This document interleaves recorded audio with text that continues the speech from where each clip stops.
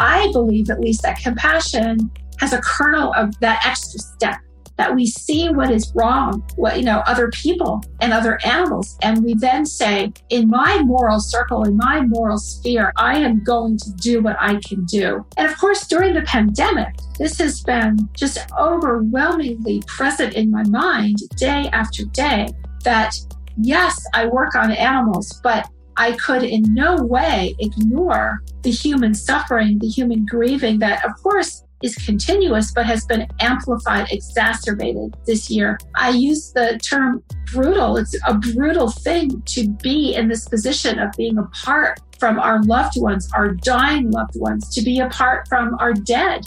Everything is a great continuum. It's important to be good to each other and not necessarily to know what another human being is going through on any given day, but to give them the benefit of the doubt, to be there, to listen. We can do the same thing for animals, adapted, of course, to other species. And to me, you strengthen your compassion for humans by strengthening your compassion for animals and vice versa.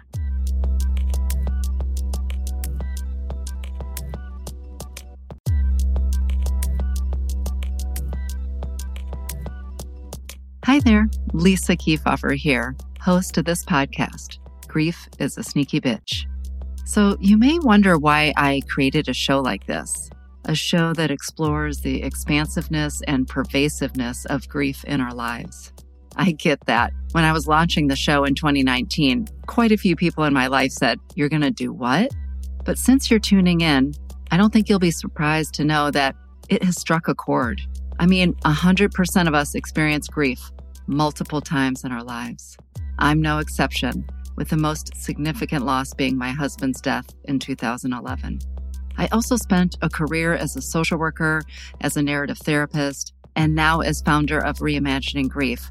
And I just kept seeing how grief illiterate we were and the harm that was causing all of us.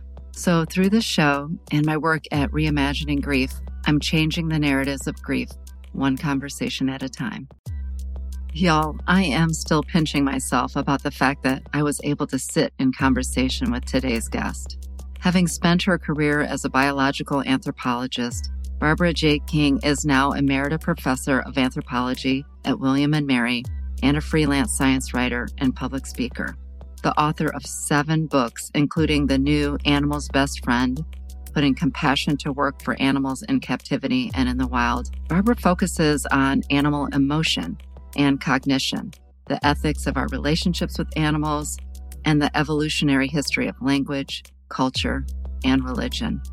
Her book, How Animals Grieve, has been translated into 7 languages, and her TED Talk on animal love and grief has now received over 3 million views. In today's conversation, we explored how she has come to understand grief in the animal kingdom, how finding compassion for animals helps us to be more compassionate to our fellow humans, and why this perspective requires us to call into question some of our most fundamental beliefs and behaviors. I learned so much from our conversation, and I just know you will too.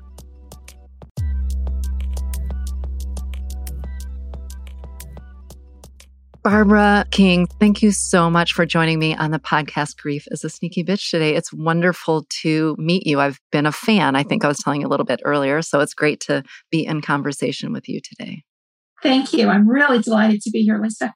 So, as I've just shared with my listeners, you have a lifelong passion and career exploring as a biological anthropologist, all kinds of facets about the animal world, but frankly, that teaches us a lot about the human world and about our sort of collective existence here. And so we're going to explore that today. We're going to explore the TED Talk that you gave and the subsequent books that you've written, including one that's just coming out called Animal's Best Friends.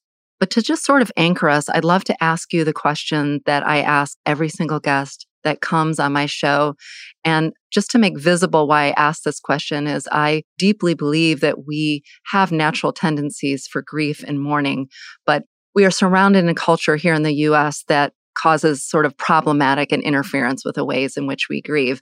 Part maybe religious background, maybe part capitalism, lots of different things. But that all trickles down then, of course, into our family systems and how we learn. And so I'd love for you to sort of rewind in your mind and go back and share a little bit about What were your earliest memories of grief, either your own grief or observing the adults? And what were you seeing in your family life when you were growing up?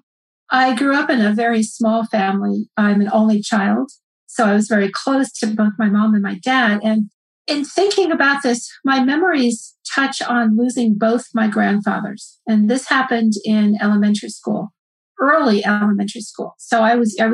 This was before fifth grade, and they were a couple of years apart. And one of the first memories I have about grief is talking with my mother, this vivid image I have in my mind of making a bed with my mother after she had lost her father, and saying that a neighbor had just come over. And I made some comment about how it's very hard when someone is empathizing or sympathizing. I didn't use those words at that age, but I could see that for both of us, having someone come into our home and express their sympathy made our eyes well, made us feel. And I was saying something about that to my mom. And it struck me very much how it seemed a little bit unwelcome to show that emotion. My parents didn't completely shy away from it, but yet it didn't seem completely natural either. And then when my second grandfather died, I was a little bit older, and I was at the service, the memorial service, sitting again with my mother, a very strong memory. And I saw my father put his head in his hands and cry. And this was the first time I had ever seen this. My father was a World War II veteran. He had been a firefighter.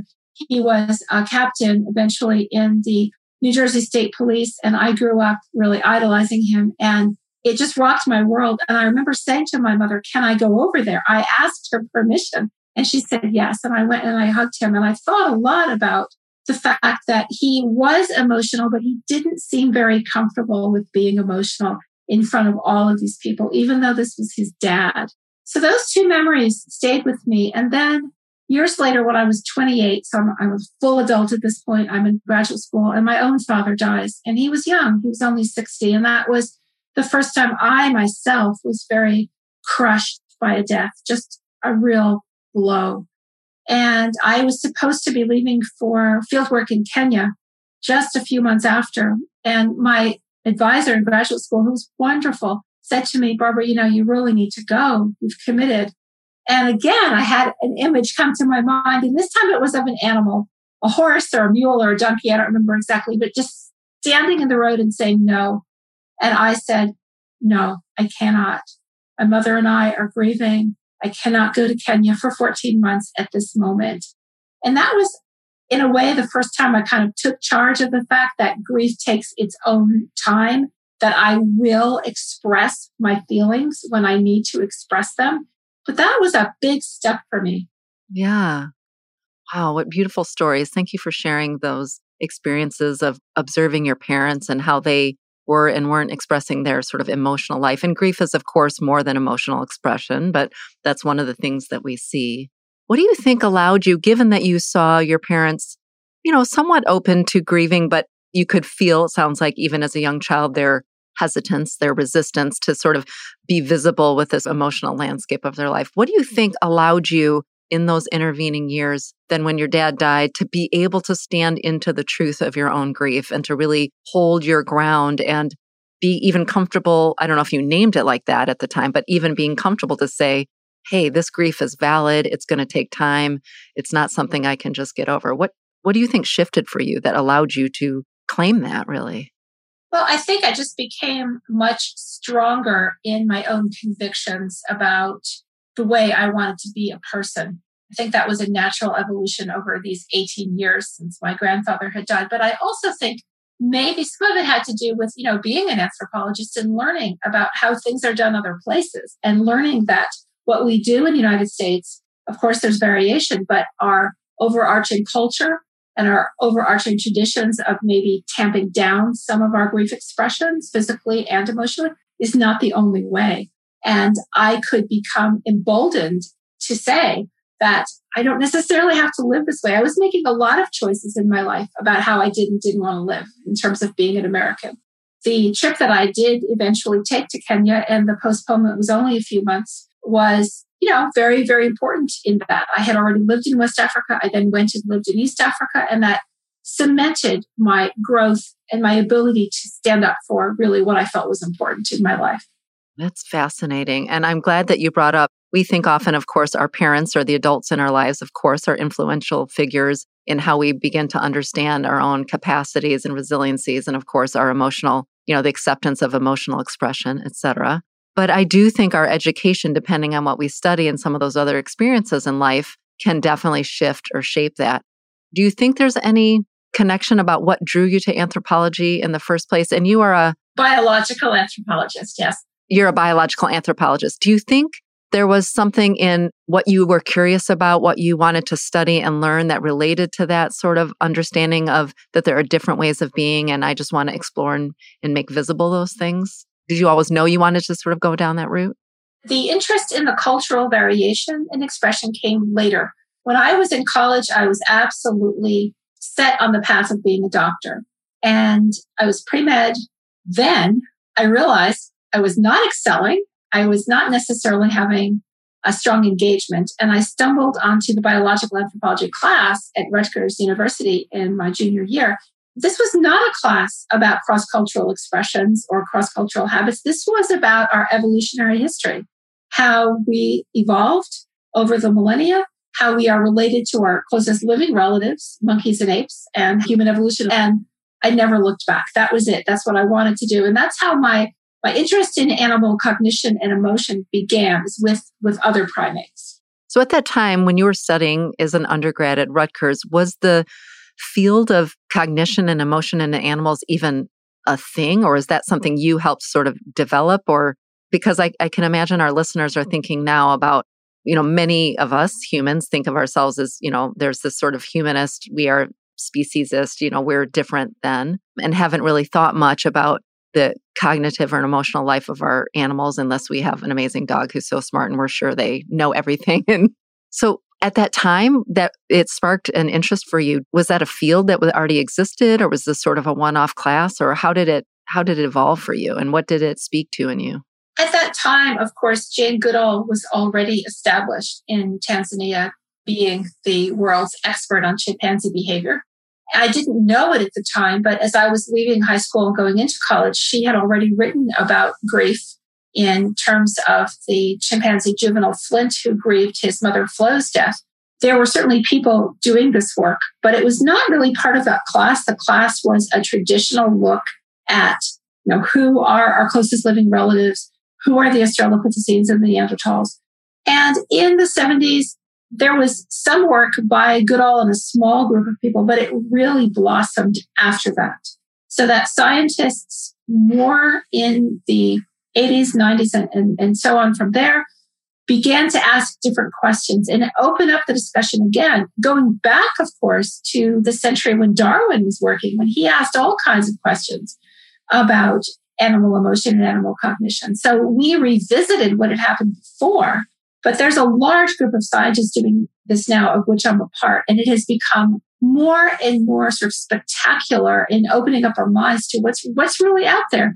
The way that I always express it is looking at the clues and the cues that animals are giving us through their behavior, just being able to open up and see what is there. Yeah, to show up with that real genuine curiosity and also to maybe let go of our own ego and belief that we are somehow so uniquely different than our animal brothers and sisters. If I could make one distinction, we are unique. Humans are unique because every animal that has evolved is unique. This is an evolutionary principle and an anthropological principle, but what we are not is exceptional. So when I speak to audiences, I talk about it's fine to say that we're unique in the expression of our society, our language, our technology, our grieving. But then to translate that into what I call human exceptionalism is not okay. There should not be a sense of superiority in understanding that we express ourselves differently. So we can come to this later, but it shouldn't be a difference in sort of quality or how profoundly we think or feel, just that we do it in our human way. I love that. Thank you for clarifying and correcting me around the exceptionalism versus the uniqueness. I think that's really important, and I'm grateful to have that framework. I know we're going to talk a little bit. I'd love to talk a little bit with you about what you're seeing and believing around what we're learning about animals and their cognition and emotion allows us to teach ourselves and our young people in our lives around empathy and how that translates to the human population.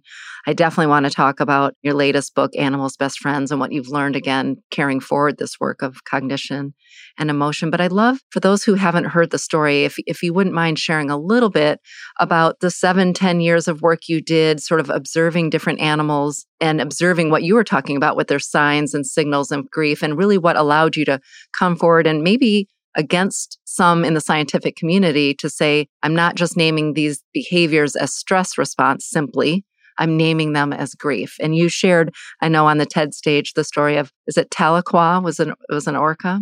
Can you tell us a little bit, some examples of what you were seeing and why you drew that conclusion?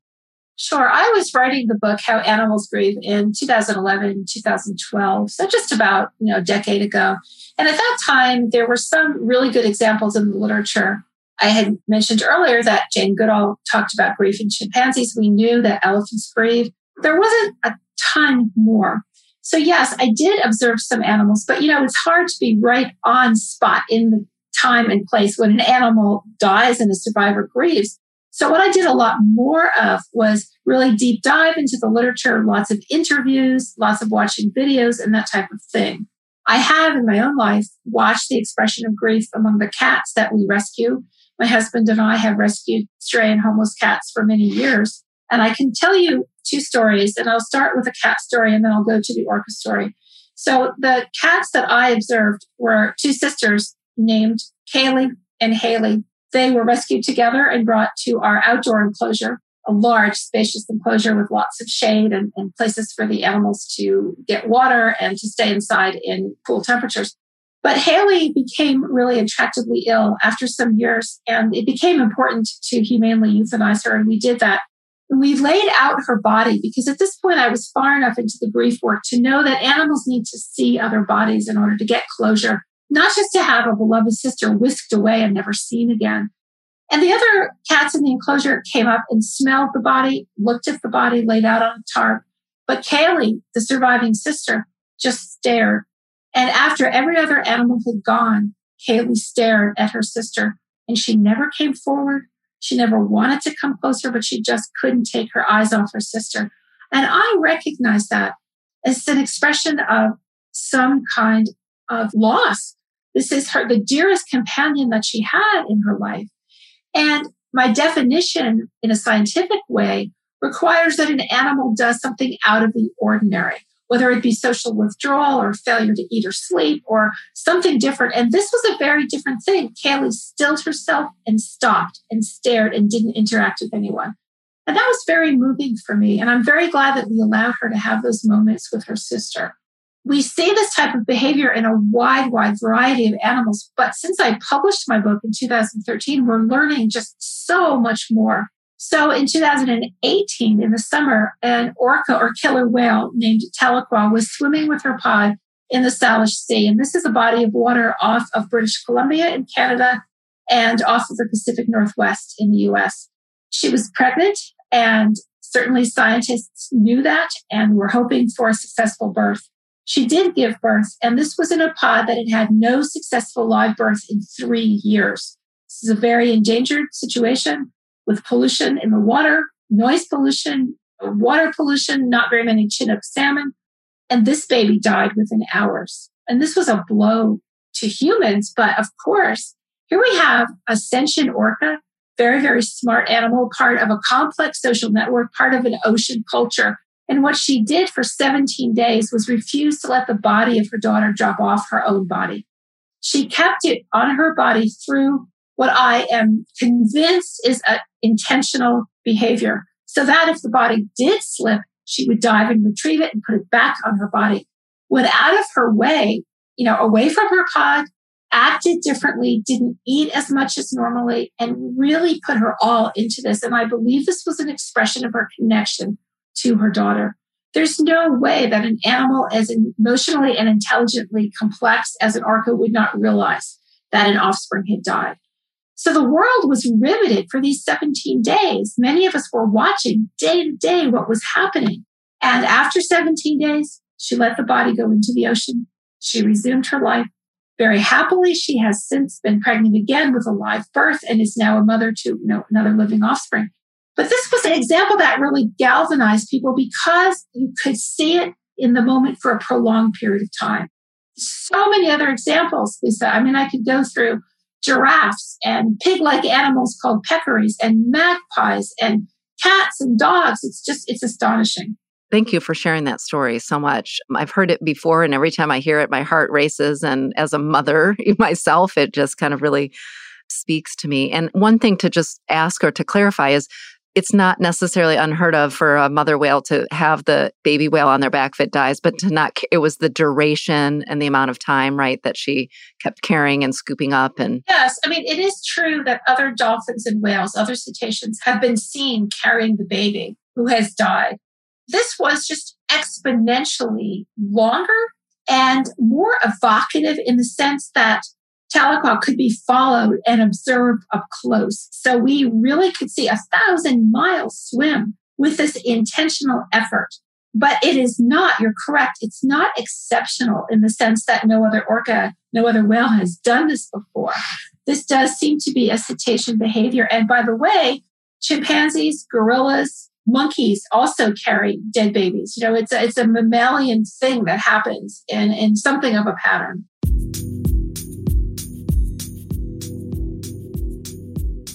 When we come back, Barbara helps us understand how and why our thinking about cognition and emotion in animals has evolved over time.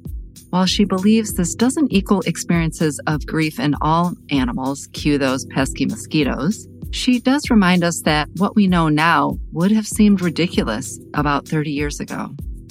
She shares how what she's learned and witnessed in her work expanded her sense of herself, really, and her role, moving from just a scientist to now an animal activist.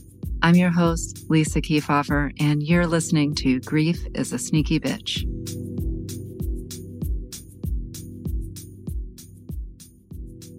Well, speaking of that, so one of the things you were saying is that of the mammalian piece to this is that we're not going to necessarily discover that mosquitoes and bees and flies are necessarily capable of this kind of grieving, because this has to do with, just like for humans, when we grieve something that we valued, that we had an attachment to, a connection to, of course, when we're talking about death, but we can, of course, grieve things that we can grieve people we've never met, for example. We have that capacity as humans.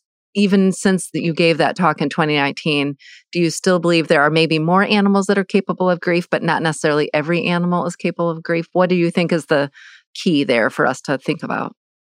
Well, a very smart woman who was writing a book sent me something that said, I really want to quote you and I want to cite you about grief. She was writing about grief.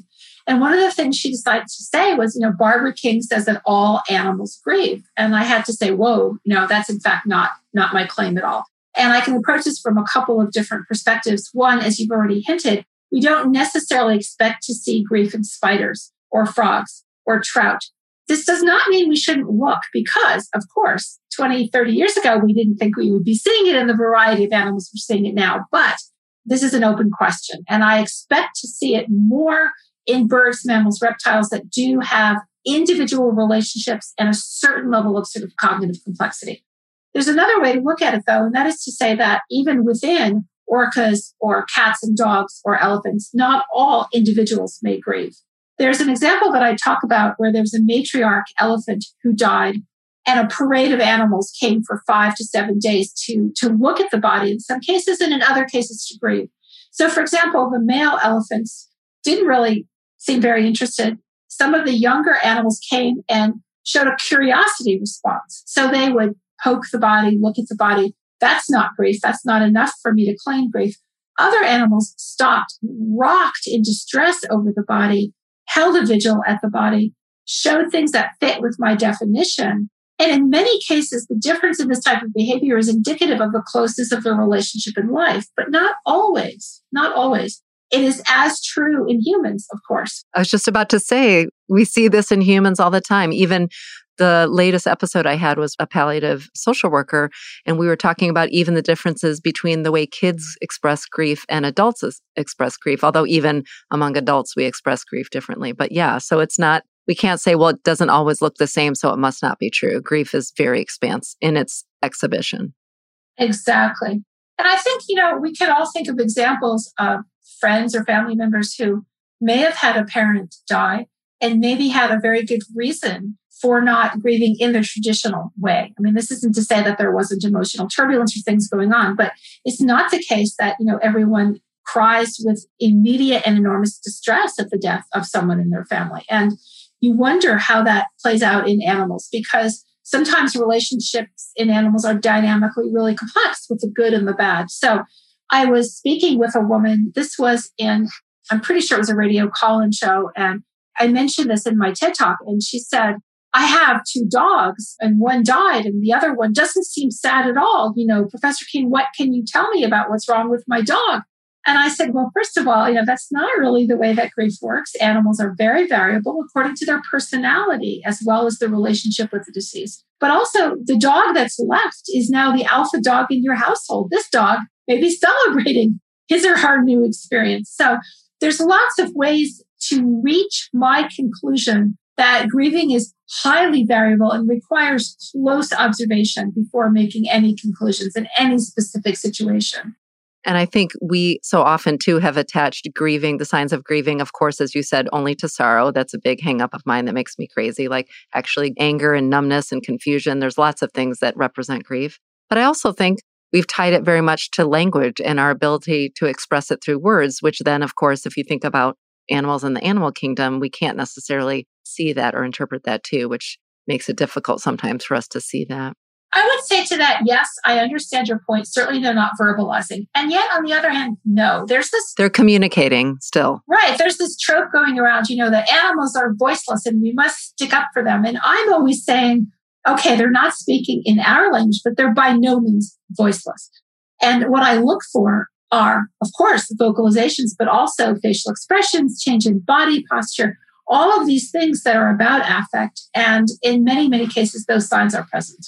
Yeah. And so those are signs of communication and even language, just not language in the way we have conceived of it as humans. So as you spend those years, you write the book, How Animals Grieve, and you've studied the works of other people, interviews. Did that have an effect on how you started to see yourself in the world as a human, your role with the animal kingdom, whether you're thinking about the impact that you have as an individual or how you might use your voice, speaking of the word voice, to think about if we understand animals as having the capacity to grieve, then what does that mean about our relationship with animals? Can you tell me a little bit about what you've grown to understand in that? I think in some ways that my turn to being an animal activist as well as an anthropologist was really solidified. It didn't begin, but it was solidified with that book, because I began to think about the fact that grief ripples through animal societies. There's a lot of focus on, this is terrible, an animal has died, but there's a lot less focus on what happens to the other animals in the family, partners, parents, children. And I got to thinking about what happens when dolphins are taken from the wild and made to perform in a theme park, or pigs, cows, and chickens are sent to a slaughterhouse. And I would also add chimpanzees, monkeys, rats, and mice are taken for biomedical experiments. The pain and the sorrow of those animals who are the individuals involved, they're all real, but also it reverberates throughout. And that I felt, my goodness, I really felt so deeply what being sentient means, that these animals, their lives have so much meaning in and of themselves, so that when, these animals that I'm talking about, when they get up and start their day, what happens to them in their day is important to them as what happens to me in my day. And I darn well better start acting for animals as well as writing about animals. And my animal advocacy really ramped up at that point. And yes, I have been making the attempt in very serious ways to use what platform I have to ask people to think about who they're eating, how their entertainment goes in any given day, what costs to other animals to their entertainment. What do we find acceptable and what do we not find acceptable? Yeah, absolutely. Actually, watching your TED Talk wasn't the beginning of my journey to becoming vegan, but it definitely sent me right over the edge. And that was part of that. And I've been a vegan ever since. Mm-hmm. And part of it is that realization that when I think about the pain that I've seen in my own family after the loss of my husband and then my friend Joe, the pain that my daughter has experienced, the community, and then now I serve people through my work at Reimagining Grief. For me, and I'm just saying this for me, when I started to think about putting myself in that animals not only grieve, but that they have these relationships that they're mourning and the ripple effect. I couldn't do it anymore. Okay, that's my commercial for being vegan. If you want to know more, there are more experts out there. So I'd love to talk a little bit about your book, Animals Best Friends, and how that evolved from that other work. I'd also love to explore, and we can go in either direction and come back around, that topic I was talking about earlier, which is how this work has helped you shape your concept of empathy, how we have empathy as humans.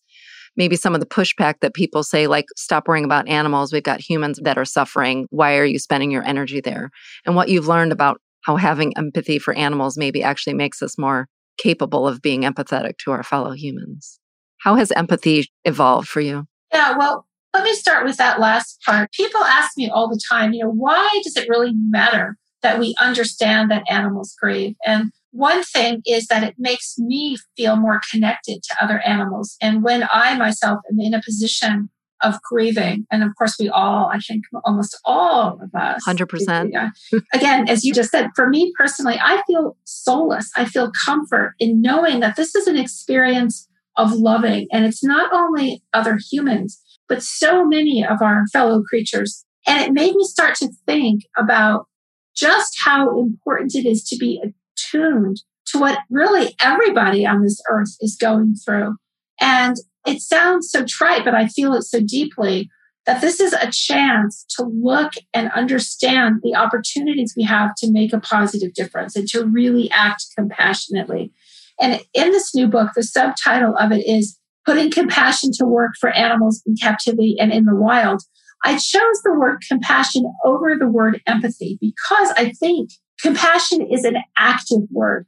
You can feel empathy, and many people do then extend and act on their empathy. But I believe, at least, that compassion has a kernel of that extra step, that we see what is wrong, other people and other animals. And we then say, in my moral circle, in my moral sphere, in my part of this universe, I am going to do what I can do. And of course, during the pandemic, this has been just overwhelmingly present in my mind day after day that, yes, I work on animals, but I could in no way ignore the human suffering, the human grieving that, of course, is continuous, but has been amplified, exacerbated this year. So last April, I wrote an essay for the magazine called Sapiens, talking about how completely unnatural it is to grieve the way that so many people have been grieving this past year.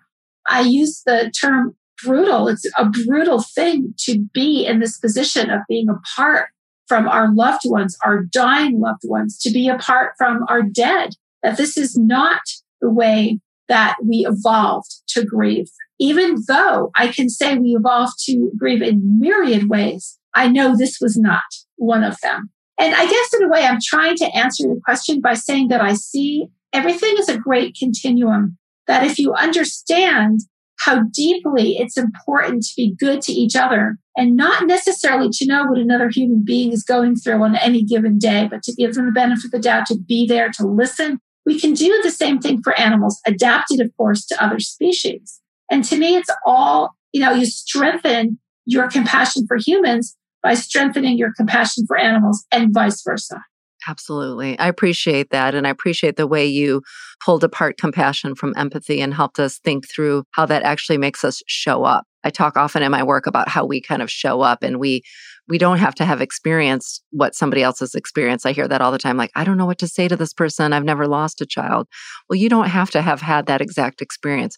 You have to show up in your fullness and hold space and bear witness. And in that act, you can offer them comfort. And then you are reminded of what that feels like to offer comfort and to be held in compassion by somebody else, which makes you then more able to receive that from that next person. Exactly. As a person who went through a really difficult cancer, I had many people in my life who would tell me very openly, I don't know what to say. And I appreciated that because they were there and they were trying. The people who are not in my life anymore are the people who said nothing, just were not there through, to use the word brutal again, surgery and chemo and radiation and all these other things. And I've always said, and I've applied this to grief situations as well, to me, it doesn't matter how eloquent your words are. It's your presence and your attempt. And believe me, I will hear you. And I have been comforted by that when I have tried to be a comforter, to tell myself, all right, these words are imperfect, but your sincerity will be heard. And I do believe that. I absolutely believe that. My listeners will know I've said it to them before. I actually created an entire line of empathy cards because I was so tired of people not showing up. And part of this deconstructing our cultural baggage is that we have this belief that we should only show up if we can fix something and that it's our job to fix people. Well, nobody was going to be able to fix your cancer. No one was going to be able to bring my husband back from the dead. But what they can do is, my little mantra is show up, shut up, and just listen. That's what I say. If nothing else, remember that. But in that act of showing up or saying, I belong to you, you belong to me. Because I do think there's this piece of belonging when you are grieving or going through something like what you went through with your cancer experiences. We feel almost like that animal that's left out of the herd that is sort of alone in the wilderness. And to just have somebody sort of come up by our side, imperfect words or no words, by the way, it's okay to show up and not have any words. But to just show up makes us feel a little less isolated, a little less alone, a little more back in the circle of concern, for the people that love us. And that's huge. Yeah. Absolutely. And of course, animals grieve and are present for each other all the time without touch. And when I have been with cats who have died, my dear cat companion, Nicholas Longtail, who died just a year ago, had a long time in what we called hospice in our house, in a separate room away from the other cats, slept with us on the bed. And that's what he wanted. He wanted me there. He wanted to put, when he was at the end, really like the last couple of days, he put his paws over my hands and he didn't really get up very much. He just wanted me there. And it feels so natural with an animal. But I learned from that, it can be natural with a human. It may be a little more, for me, a little more effort to get to that spot, but I can do it. Yeah. I think it's hard for us. Again, we do use language so much. We do have this, especially in US culture, this ethos of like, pull yourself up by your bootstraps and everything that's a problem has a solution and we can fix everything. And then we just try to throw words on top of it because we think, and we have an expert culture. So we think, I can't just show up without an answer. I have to show up with a solution. And if you've ever been the person who's grieving or going through a difficult time, I can almost guarantee that the person who came with their opinion and advice was the person you hoped never came back again, right? Yeah. I sign off. Yeah, exactly. Yeah. Right. Like, I don't need your advice. I can still remember some of the things people said to me that made me want to punch them in the face. So I appreciate you inviting us into thinking about how, when we can see compassion in any form, whether it's in the animal community, in the human community, that allows us to show up better for ourselves and for one another. In our work, I really think of that in a way as our work, as for me as humans, is how do we show up and bear witness and hold space to those around us? And when we can actually do that for ourselves better, which comes back to like, how do you do your own work first? Like if you can sit in your own pain and bear witness, you can do that for other people. And the more we get practiced at that, whether it's ourselves, another human, an animal, then the better we are, can be able to show up for everyone.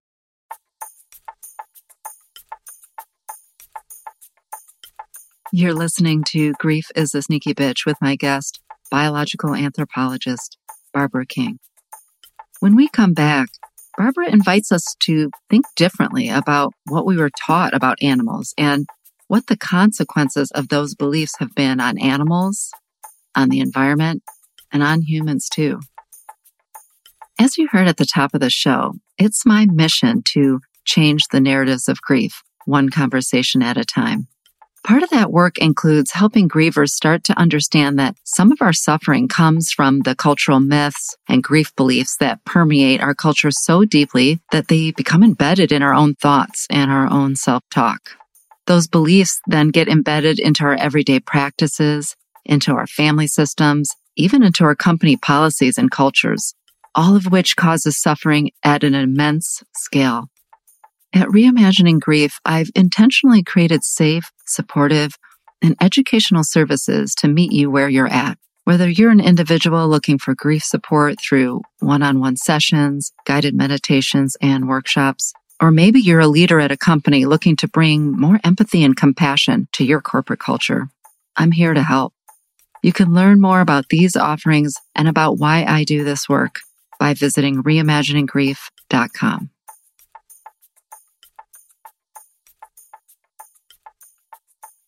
So you did this work. What was the transition from how animals grieve to animals' best friends and that compassion work? What did you learn as part of preparing to write that book? What do you think are the salient points that our listeners need to know or would benefit from knowing about what you've learned, adding that layer of compassion to your work? Well, I should say first that there was a book in between called Personalities on the Plate, Lives and Minds of Animals We Eat. And that's because when I was doing the grief research and I began to realize that animals who are considered food in our culture also grieve, I needed to stop and write a book about them. So I have a book about, octopus thinking and emotion and chickens and goats and pigs and cows. Well, I'm definitely going to pick that one up. Okay. Thank you. And so that was kind of all the piece in a natural sequence. And I got to the point a couple of years ago when I thought, well, many, many of us really do know now about the fact that other animals think and feel. We've been reading Jane Goodall and Frans de Waal and Carl Safina and maybe me. So let's step this up and say, what do we do now? The reading, the documentary films, all of these things are important, but we're at the point where each of us really, I believe, collectively needs to support each other in looking at the harms that are occurring to animals and saying, where can I myself find opportunity to help there? This will differ, of course, depending on, how much you have to work, how your family is structured, what money and time you have. So I'm not suggesting that all of us can do this the same way, but I strongly believe that each of us can do something. And so the book, Animals' Best Friends, considers 5 contexts: animals in our home, animals in the wild, animals in zoos, animals in biomedical laboratories, and animals thought to be food. And I take us through ways in which we can make small or big changes. One anecdote I tell is about a time a number of years ago now, maybe 8 or 10, when I walked into the bathroom and I saw 2 big spiders on the floor. I gasped, I picked up my shoe, and I beat them to death. And boy, am I really ashamed of that now. I mean, I would no more do that now than I would eat a pig. But I was raised to be frightened of spiders, and I was very reactive in that moment. And one of the things that I really like about my new book is, yes, I talk about compassion for elephants and chimpanzees and orcas and cats and dogs, but I also talk about invertebrates, insects. I talk about octopus. And I say, let's look at all of these animals and see what we can do. Maybe not squish an insect just because we were taught that they're dirty or bad. And I write about spider cognition and spider lives and how fascinating they are and how much I learned and how much I love spiders now. One of the chapters that's really very dear to my heart, though, is a little bit different. And it's about the question of how science is predicated on animal models. So the idea that we're all taught in the United States is that to deal with an illness like mine had been, cancer or, say, heart disease or diabetes or stroke or some kind of motor disability like paralysis, you have to use an animal model. And in fact, this has led to enormous suffering of so many millions and billions of animals. And many, many people think in a very well-intentioned way, there's all kinds of ethical oversight committees making sure that these animals don't feel pain. And that's actually not the case at all. There are very few laws or cultural practices in place. So I write about how we can educate ourselves about other ways of doing science. For example, human tissue cultures are these little fascinating devices called organs on a chip, which are 3D models of human organs that scientists are using to experiment on. And the idea that we have to be able to think of a continuum of responses, from the literal rescuing of a cat or dog or not harming a spider, to learning about things we were told are okay that really are not okay, and that there are alternatives, just like there are alternatives to eating animals that are wonderful and delicious. There are alternative ways to doing science that we should be educating ourselves about. Yeah, I appreciate that. Also going to be picking up that book as well. Some reading to do for sure in my life. I really appreciate you helping us to think broader than our own personal grief at the individual level, or even our grief sort of at the human level, but to really be thinking about placing ourselves in the whole fellow members of animals on the earth and how we might coexist and how we might actually honor and support each other's grief. Is there anything that doing this work has taught you about You started to talk about it a little bit, I guess, but just as we close our conversation today, I mean, anything else that you want to share, but is there anything that doing this work, becoming more of an animal activist has taught you now that you think about, we're having this conversation, of course, starting with human grief, that has taught you about your own grief experiences, having lost your parents? I think you said both of your parents and lost people in your life, and about how you might show up for your own healing journey, as it were, or how you might show up for other people in their grief. What maybe has transformed for you? Well, I would answer that two ways. And I think that it's helped me realize very concretely that love and grief are so intimately connected. I shouldn't be afraid of grief, because if I grieve deeply, it's because I've loved deeply. And I don't mean in any way to say that that makes grieving easier. That is not the point that I'm making, but rather that, for example, I'm in my 60s, my husband is in his 70s, there's 11 years difference between us. And like many women, I've grown up seeing my mother live for a lot of years without my dad. And it's something I think about because I'm close to my husband and we have this age difference.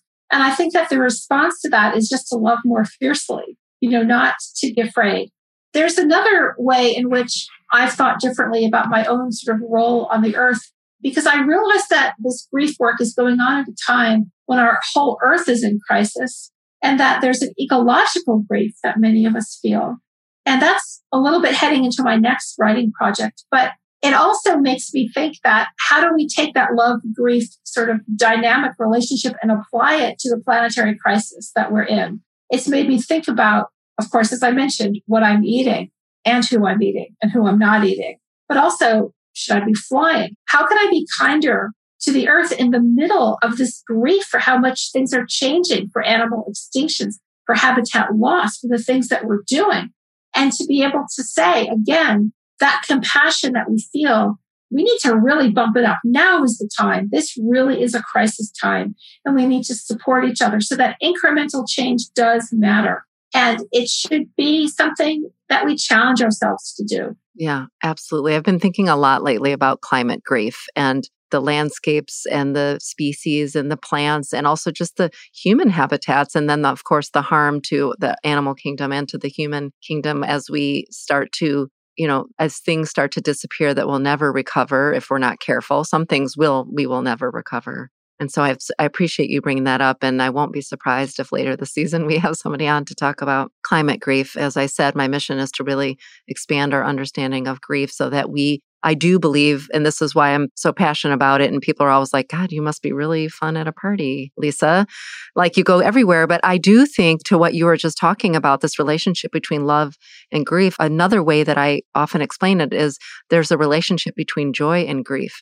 And I think if you can grieve fully, if you can attend to grief in that bearing witness, holding space, honoring way, you actually are more capable of joy and delight and amazement because you've really accessed that sort of full spectrum of what it means to be. I just like to use that word joy because we can even grieve people we didn't love. We can grieve people who are our abusers or who are harmful to us or people we didn't know. But when we grieve, what was, or maybe sometimes we grieve what never was. And I think a lot of people are going through that in this time of the pandemic. But when we really sit with that and honor that, I think we can then turn our attention instead of the fake happiness, like get happy, be grateful for everything you have. I think when you can really sit with and honor all of the aspects of our grief, you can actually then turn your attention with curiosity and delight and amazement and joy. And so when we honor through ritual, through like you described some sort of behavioral rituals that animals go through as humans, when we can honor and bear witness and hold space for that which we lost or maybe that which we never got to have, we can make space for how we show up then and appreciate with delight and joy and amazement the little and big things that we do have in our lives. And I think that's the misunderstanding some people have often when they think about looking deeply into hard subjects, like the subjects that you study, like the work that I do. As I said, everybody's like, ooh, Lisa's got to be fun at a party talking about grief. But I think when we can do that, I feel that I'm able to access joy in some ways more than I had previous to even losing my husband. Not to say that I wouldn't do anything I could to bring my husband back, but I do think the deep work of understanding our place in the sort of human community, in the animal community, in the sort of earth community helps us show up with some curiosity. And that's one of the things I really appreciate about you, Barbara, that you use your curiosity and your passion, your compassion to drive your work and to help elevate all of our thinking, all of our internal curiosity. You've certainly motivated me to think more deeply on some of these subjects. So just want to say thank you so much for joining me on Grief is a Sneaky Bitch today. It's been an absolute pleasure, and I hope this is the beginning of many conversations to come. Thank you. I hope so too. And it's been very enlightening for me to listen to you too, Lisa. So thank you.